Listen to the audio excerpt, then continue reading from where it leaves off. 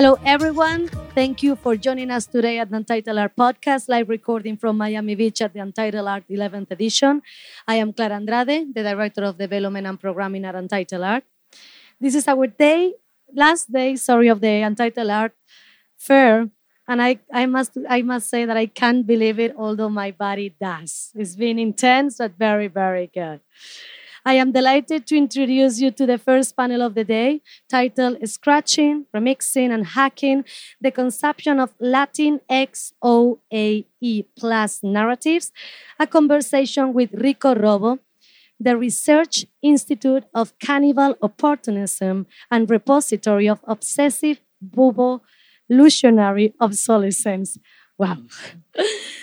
Is confirmed by Adrian Edgar Rivera, Daniel Arturo Almeida, Itzel Basualdo, Rodrigo Carazas Portal, and Olenka Makasi. This podcast is presented by Terremoto and moderated by Terremoto's Executive Director and Curator, Elena Lugo. Elena Lugo will expand on Rico Robo's trajectory and practice, but I would like to introduce you all to Terremoto. Based in Mexico City since 2013, Terremoto is the leading bilingual independent media for contemporary arts in the Americas. With an extensive network of collaborators and a critical focus on the colonial, queer, and anti-patriarchal practices, Terremoto will pause its print magazine and refocus its case on digital content and an upcoming program of curatorial and artistic residencies connecting the Americas. With no further ado, I hand over the mic to Elena. And also, I want to say to all that Terremoto has organized a curatorial tour at 1 p.m. So please join us if you have some time later. And thank you again for being part of the Untitled Art Podcast. Thank you so much, Clara, for this introduction. Well, I'm super happy that Terremoto is engaging in conversation with Rico Robo, that as you can imagine, and I'm going to say it again, this name is like so mischievous and exotic and weird that we really wanted to explore more in depth what are they doing and how are they exploring certain things that Terremoto is also very concerned with. So Rico Robo stands, it's like RICO space ROBO, and it stands for the Research Institute on Cannibal Opportunism and Repository or Obsessive Buvolutionary Obsolescence. So when I first read about these guys, I was like, what is this? Like, I need to know more about them. But also, I think they are making a lot of important questions regarding Latin American identity. And I thought this was very important, not only for Untitled, that represents a lot of Latin American galleries, but also for Terremoto, because we give visibility and space to curatorial practices in the continent. So basically, the main thing we want to do in this podcast is try to question or to ask, how is Latin American identity archived, stored, imagined, represented, enunciated, and so many other verbs that Latin American practitioners are always very concerned, especially when we are working in between countries. So I don't know if you want to briefly introduce what Rico Robo is. You define yourselves as this horizontal collective, and one of the very important things about Rico Robo is that all of the members of Rico Robo are Latin American or have like a very special relationship between the States and Latin America. So I don't know if you want to briefly introduce Rico Robo and maybe then tell us a little bit about yourselves. Hi. Hello. Hey, Elena Terremoto. I wanted to say thank you so much for having us. We're really, really excited and thrilled to be here. Thank you, Untitled. Rico Robo. Yeah, so we are an artist-led research institute, a think tank really of sorts, a place to have conversations. We are all of Latin American origin, bear some relationship to the region. I was born here in Miami, but my father's from Argentina. My mother's Mexican. I'll let you take it away. Yeah, I was born in Venezuela. I moved to the US, to Miami in 2011. And then I went to New York in 2018 and I came back here. So I'm also like an interdisciplinary artist, an educator. And yeah, I don't know if Rodrigo, you want to take it on? Yeah. So I also have like interesting relationship with the United States. I came here with a green card, and I won the green card lottery. So I feel like all is kind of like a way of luck to be here, and that's also in the spirit of Rico Robo, how we like tangle ourselves around what it is to be in the United States and what is to be a Latin American experience within the limits of what this country allows you to be when you are from Latin America too. So I think that that's where like Rico Robo tries to push his limits. I think I forgot to say this, but my name is Itzel. This is Daniel. Oh yeah, Daniel Almeida. Sorry. And Rodrigo. I'm Rodrigo. Yeah. And we have two other members that are not with us here today because we are kind of spread out all over the country and the Americas, really. And Lenka is in Peru, and Adrian is in New York right now. Well, one of the things that we are also concerned in Terremoto is about collective practices, right? Especially when they entangle with identities and like how to gather, how to work together, how to define ourselves. So something really important that I also wanted to stress is that Rico Robo, for those who don't speak Spanish, is a very funny wordplay because it's also like tasty theft. Like, I don't know how do you translate it usually, but this is the translation I made. So you define Rico Robo as a cultural production bureau specialized in scratching, remixing, and hacking the corporate and institutional consumption of Latin American narratives. They role play with commercial and academic business models, and they harvest a counter-manipulation agenda through transgressive knowledge exchange, site-specific interventions, and cross-border research. So I wanted to ask, firstly, like, which strategies do you use? How do you embody your Latin American identity? And how do you mix this with your cultural practice? Yeah, I think like in a way the origins of Rico Robo is kind of like an answer to that because like our main strategy is community. Because what made us do Rico Robo is that we were feeling that the conversations and narratives that we wanted to explore really didn't have like a framework of reference or understanding because of a lack of knowledge and information and education basically here about like what's happening in Latin America historically and contemporarily. And also just the idea that the American name is the moniker of the United States kind of like tells about like how much of a footnoter or narratives are in this country. So for us, like one of our main strategies is coming together, and that's something that we do, like have conversations with other Latin producers. And particularly, I don't know if Itzel, you want to talk about one of our latest activations with Xavier Robles Armas, which is like the first time that we have worked with somebody outside of the five of us, and it's specifically with an activation. Sure. Going back to what you said, that Rico Robo emerged kind of out of a need for community in a space where we could have conversations about our work, and we didn't feel like we were being othered or perceptions of our identity or narratives rather were being flattened. And we are all Latin American, sure, whatever that means, but our experiences have been very different. I was thinking, the American perspective. I was born here, right? Ostensibly, I'm American, also Latin American. But I don't think that there's a consensus of the Latinx perspective that is accounted for in what it is to be like the American story, right? Like, and so we have, and then conversations between folks who were born in Latin America, live here, emigrated later in life. That's also a different story. And so Rico Robo is a place where those two come together, right?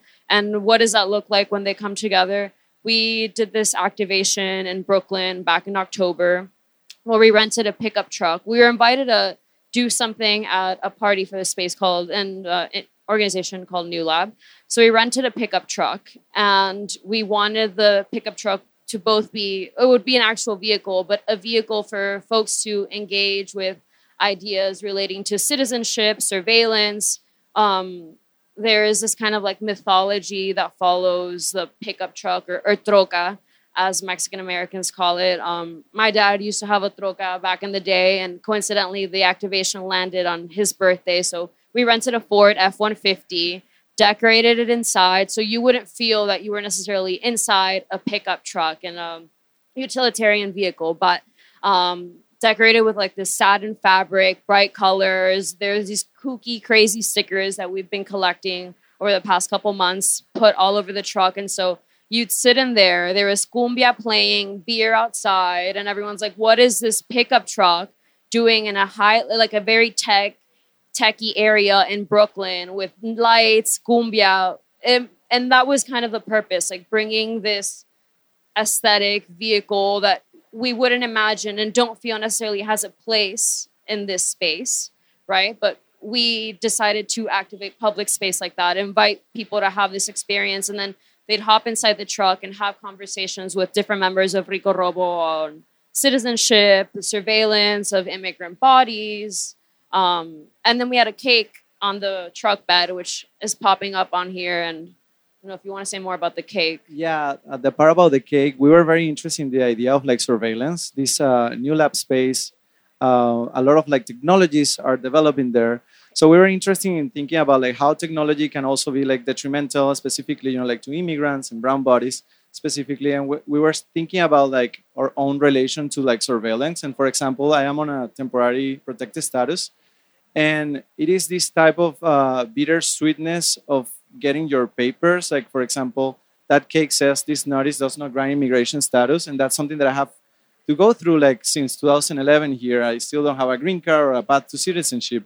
So we were interested, as Itzel was saying, like staying like this party kind of situation. But then when people come to engage, they find the cake, then they question the meaning of it, and then we start having conversations. And as Itzel is sharing, like all of us like share because landing in this country, either like through our parents or ourselves, wasn't easy. Specifically when we think about like this idea of the American dream and how it relates to like Latin America. I don't know, Rodrigo, if you want to add something about that event. Yeah, I think in sense the experience in itself, like about technology and also in the fields of tech, like how our personalities are represented or how our communities are represented is very limited. I think like we don't have too much access to it, and that's also where we like strategize from. Like we all are working in academia, in museums, and we understand the privilege that it is to be in these spaces, and like try to get conversation from there that I try to be much more expansive in the way like what it is to be red Latin American. You know, it's not just I'm Peruvian and I will talk to you about Machu Picchu, right? And it's kind of like talking about like the different problems that comes for it. You know, it's not just about going to the beaches and like, you know, we love the beaches, but it's just something else that is there, you know? So I believe that's where it comes to make a much more interesting conversation into us. No, definitely. I wanted to mention a couple of things that you already said, but that I think that will, you know, reimburse the conversation. You were talking about otherness, but also about how the Latin American identity has been exoticized in a way. Like, I think that a lot of people wants, you know, to jump into the reggaeton experience and the cumbia and the party, and everybody is like wanting to go to Latin America to have like a cheap life, but also like get to dance as we do, which they can't. But I think there's like this sort of the Latin American identity as some sort of commodification. Like, so I was wondering that. But also, I think another very interesting question is like, what do we share as Latin Americans? And how our colonial past is also like a very painful experience and wound that we are constantly carrying and that we're dragging. So how do you navigate between, you know, everybody wants to be a Latino, but nobody wants to drag this colonial past or what it, you know, means to actually be a Latin American person? So how do you deal with this in your practice? Can I go? I think we intend for our works and what we do to operate in that liminal space where we understand as Rico Robo, we kind of emerge as a product of like, we're tired of being exoticized. And so, you know, Rico Robo, the name, it means like grand theft, to rob the rich. all of that is kind of like slyly pointing at what we want to do. We want to dress up as this like fun organization, seduce you with our colors and design skills, but then bring you in to have these difficult conversations like we did in the pickup truck. Yeah, I will say like a lot of even or individual works as well, like deal with humor and also like symbology and kind of like disrupting, like understanding of symbols. Um, and I think that with Rico Robo, the interesting thing is like as again like part of our genesis is we all come from different places, and that means that we have like different understandings, and also like something that we haven't mentioned, but of course the different intersections of our identities, like being female or like cis male or cis woman, like some of us are queer, so it's interesting to like understand how we grew up and how like all of these things like match or mismatch, and that way we think about like how there is like this monolith of like the Latinx identity, and even like what you were saying before, some people like feel a certain type of like um, rechazo, like the word doesn't come to rejection towards even the word like Latinx, and some other people feel like the word Latino or Latina, like doesn't make it because it's missing that non-binary aspect to it. So that's why we talk about Latinxiao. We like to see all of these theses about what is being Latino as not finding like one sole answer to it, but kind of like looking at the whole panorama and exploring each of those through like our projects and the things that we're researching. Yeah.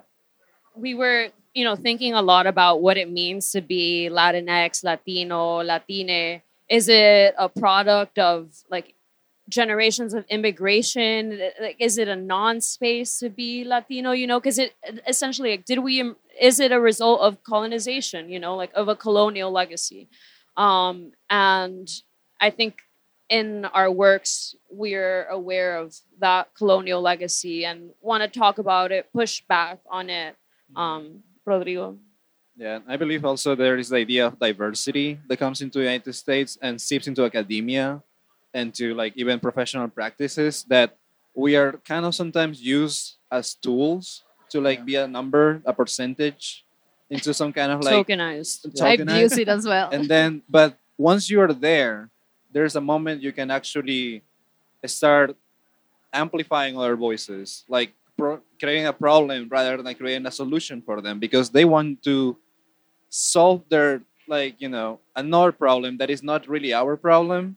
We want to do is expand these ideas. So there is that moment of like there is this particular. I remember this book that I read that was the Undercommons.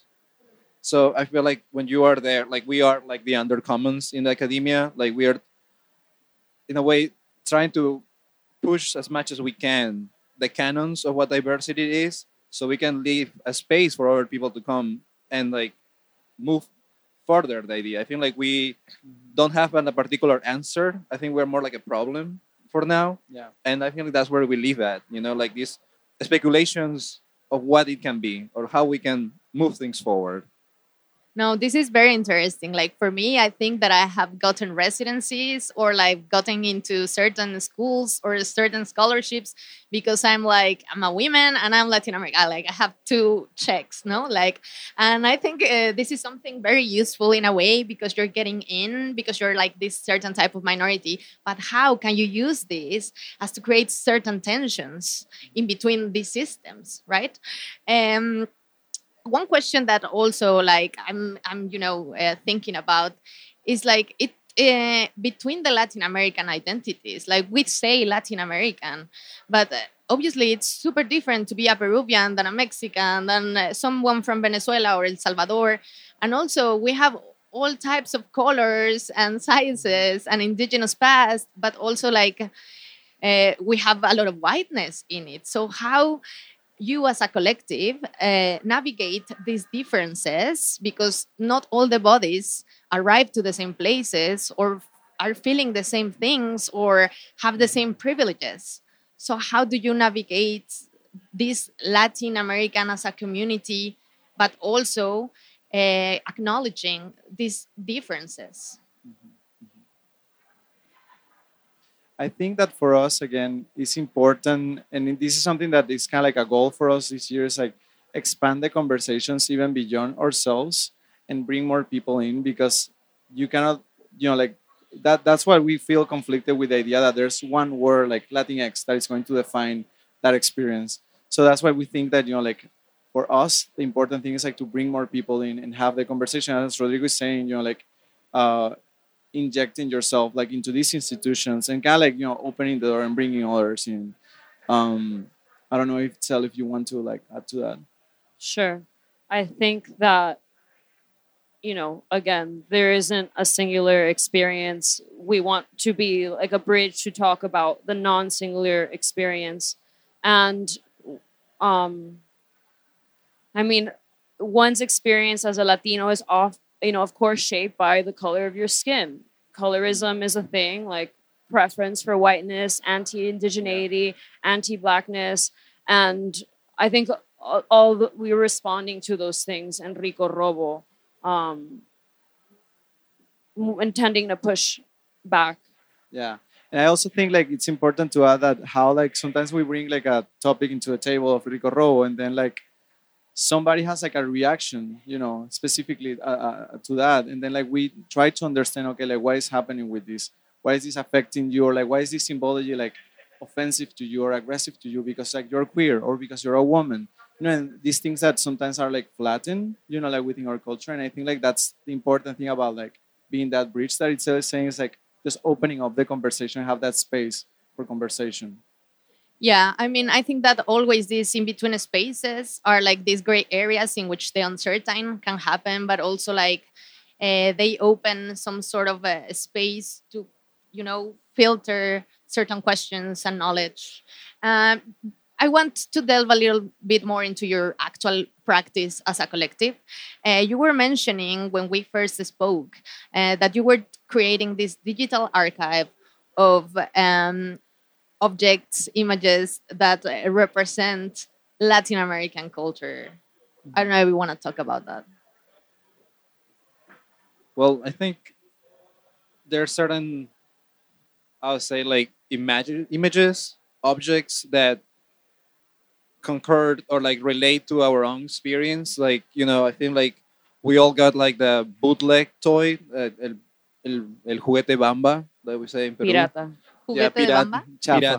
Ah. The many words for a copy, right? Yeah. Bamba, This is something we pirata, should talk about. Yeah. Chafa. How do you say pirata in English? Like, so Bootleg. Rico Robo. Bootleg. Yeah, bootleg. So Rico Robo also entangles with notions of theft, smuggling, counterfeit, like trying to steal some sort of. I mean, we need the grant money. That's what we're trying to tell you without telling you that. Like, we're trying to get that grant money. But besides the grant money, I mean, with the grant money, we want to talk about bootlegs, right? And elevate the bootleg, where people who grew up playing with juguetes piratas and that copy though is an original in its essence. It is one of a kind. Yeah. It is a copy of what was original, but we're like, what is the original, right? So we're building an archive of an expanded, I guess, visual glossary of Latin American culture. What by 3D scanning objects like un pollo rostizado, a Peruvian roasted seared chicken, The menu. Or what? No, like the menu, everything. Yeah, It's the kinda like- menu. Yeah. I think like for us, like the scanning is also like thinking about like the footprint, of this experience in this country, like the hybridity of it. How does it look? What are the conversations intertwined with that? And also like something that I think is interesting is like, for example, like this idea of like the colonized mind. In my own experience, I had never left my country and I come from like a lower middle class family.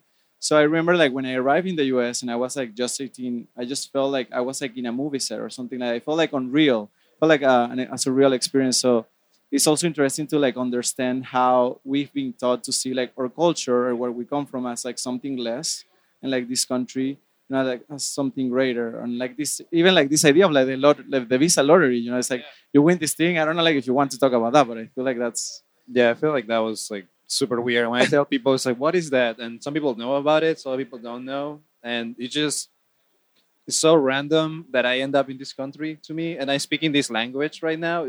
Like right now, this feels like a movie to me. You know, it's like kind of like, wow, okay. You know, it's just I feel like none of us. I feel a lot of for Rico Robo too is that we were the people that when we were studying our, let's say, like grad degrees, we were at like the human resources people be like, we need money to pay this school to like get this education. Yeah. You know, like we just were those people like not only stressing about class, but also stressing about like how we're gonna get paid this education, and also when we got this education, what we're gonna do with it, and like you know, are we gonna assimilate, or are we gonna try to like break through, like or what it is there? Wait, Elena, can I jump in Yeah, on for something sure. that you were saying about, so, you know, Latinos, Latinx folks are a growing minority in the US, yet, you know, there's so very few of us in MFA programs. Like, there are probably so very few artists in this fair that are Latinx, like me, who were born in this country to Latin American parents. Because, you know, I think, and it's obvious, by looking at, you know, how many Latinx students are in MFA programs, very few. There are far more students who are born in Latin America, travel here to pursue a graduate degree, than folks who were raised in this country, like me, speaking another language. And so, you know, I think Rico Robo is like responding to that marginalization, wanting to like decommodify this like flattening of our perspectives, but also it's like why the flattening of the perspective, like why the infantilization of the Latino identity, right?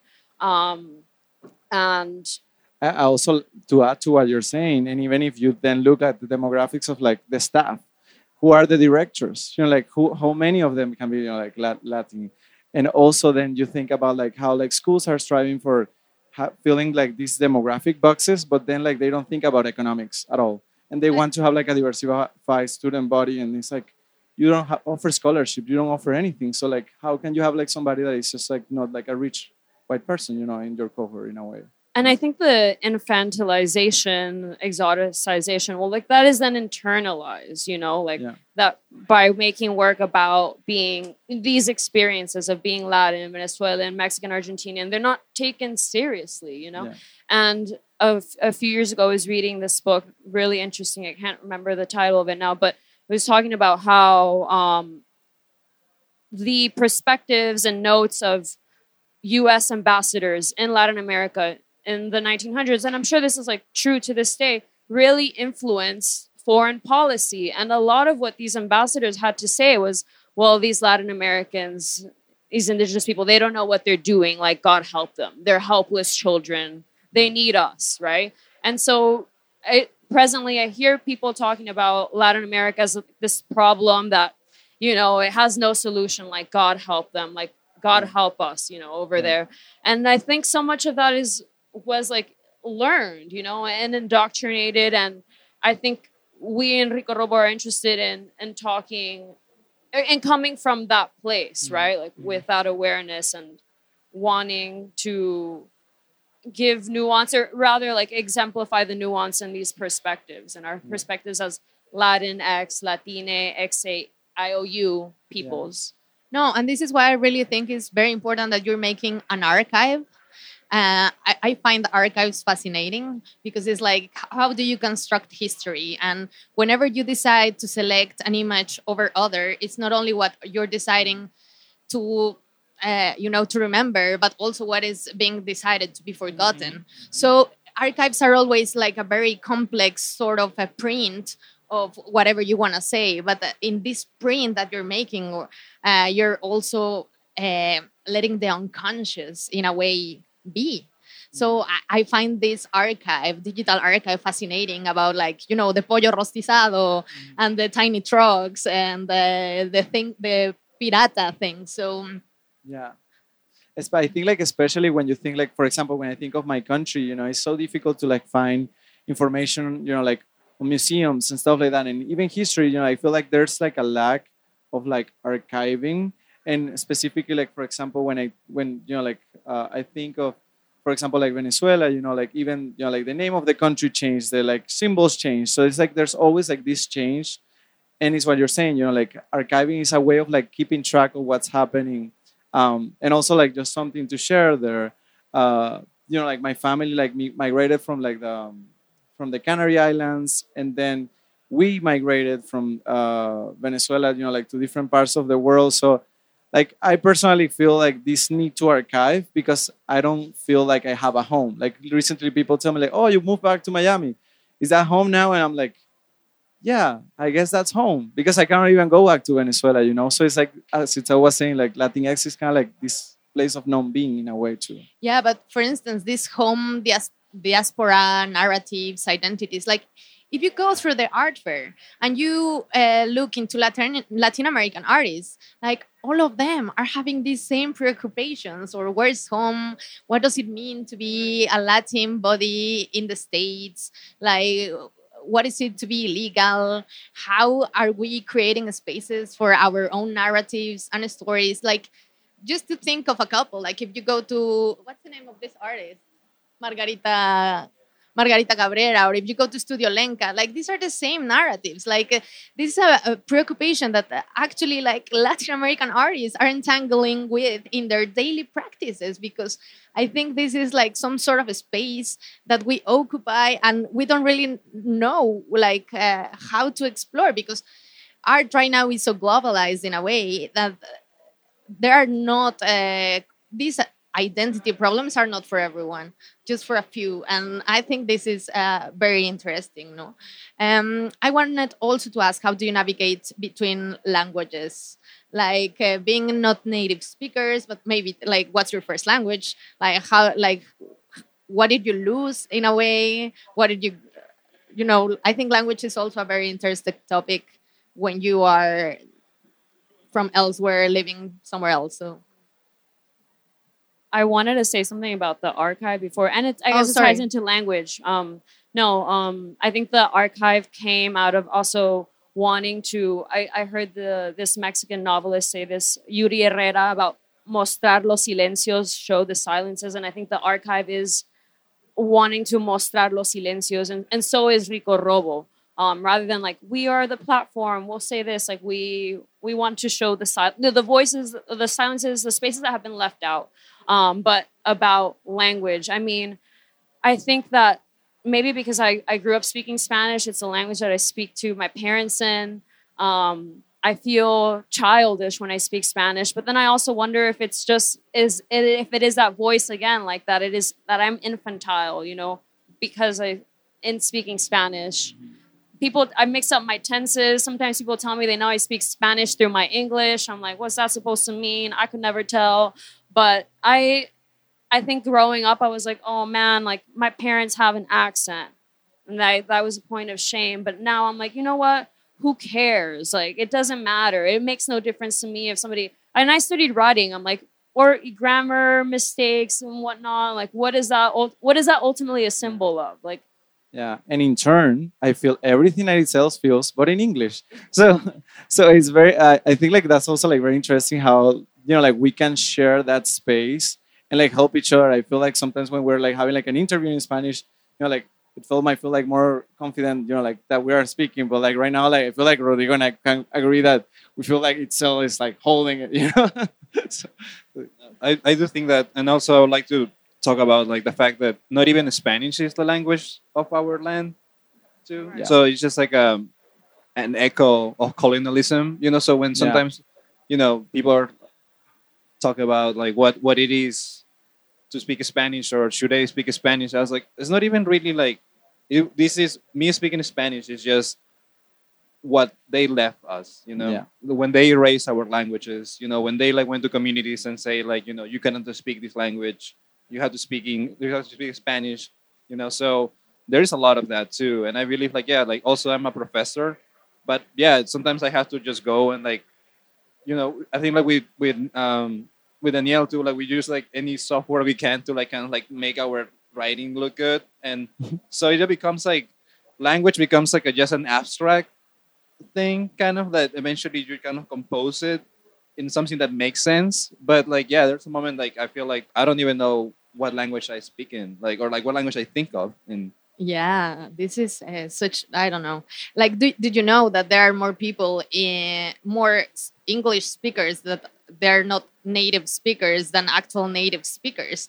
So this is like a common language that we all are kind of forced to use to understand each other. But also, I think we should be very proud about the things that we can say that nobody else can understand, right?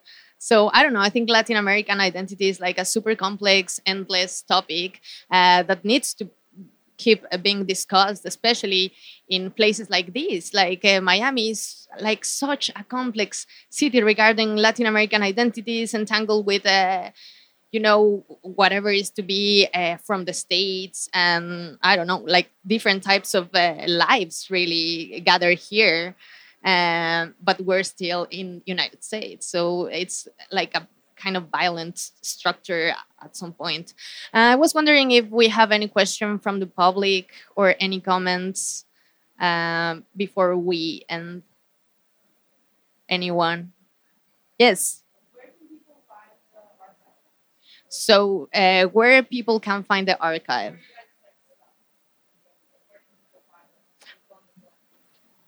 www.ricorobo.com. Thank you.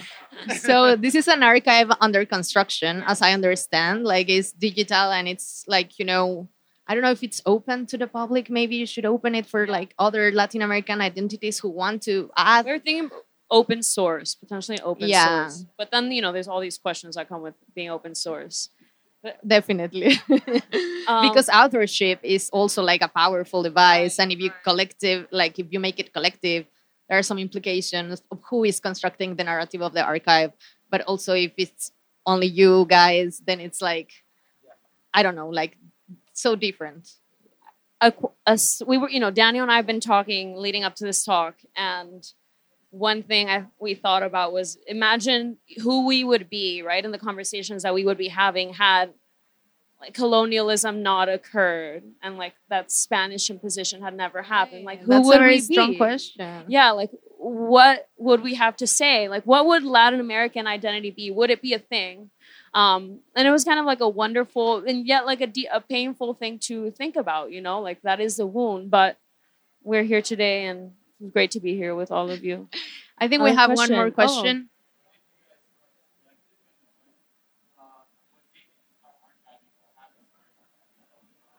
So he's asking, because I need to say it here because we're recording a podcast. So he's asking, when did you start as a collective and when did you start this archive? Right? Yeah, we basically start. Is this okay? Sorry. We basically start in the middle of the pandemic in 2021.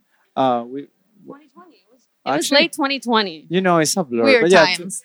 Yeah, 2020. We met like on these conversations that we're having online in Argentina, and that's where we start like learning about the work of each other and like talking I about. should give a our shout works. out to To like virtual Valeria. studio visit. Virtual studio visits with Valeria Robati. That was like so instrumental for us to like meet Olenka, meet Rodrigo. Itzel and I know each other like from the past, so like we started connecting through there.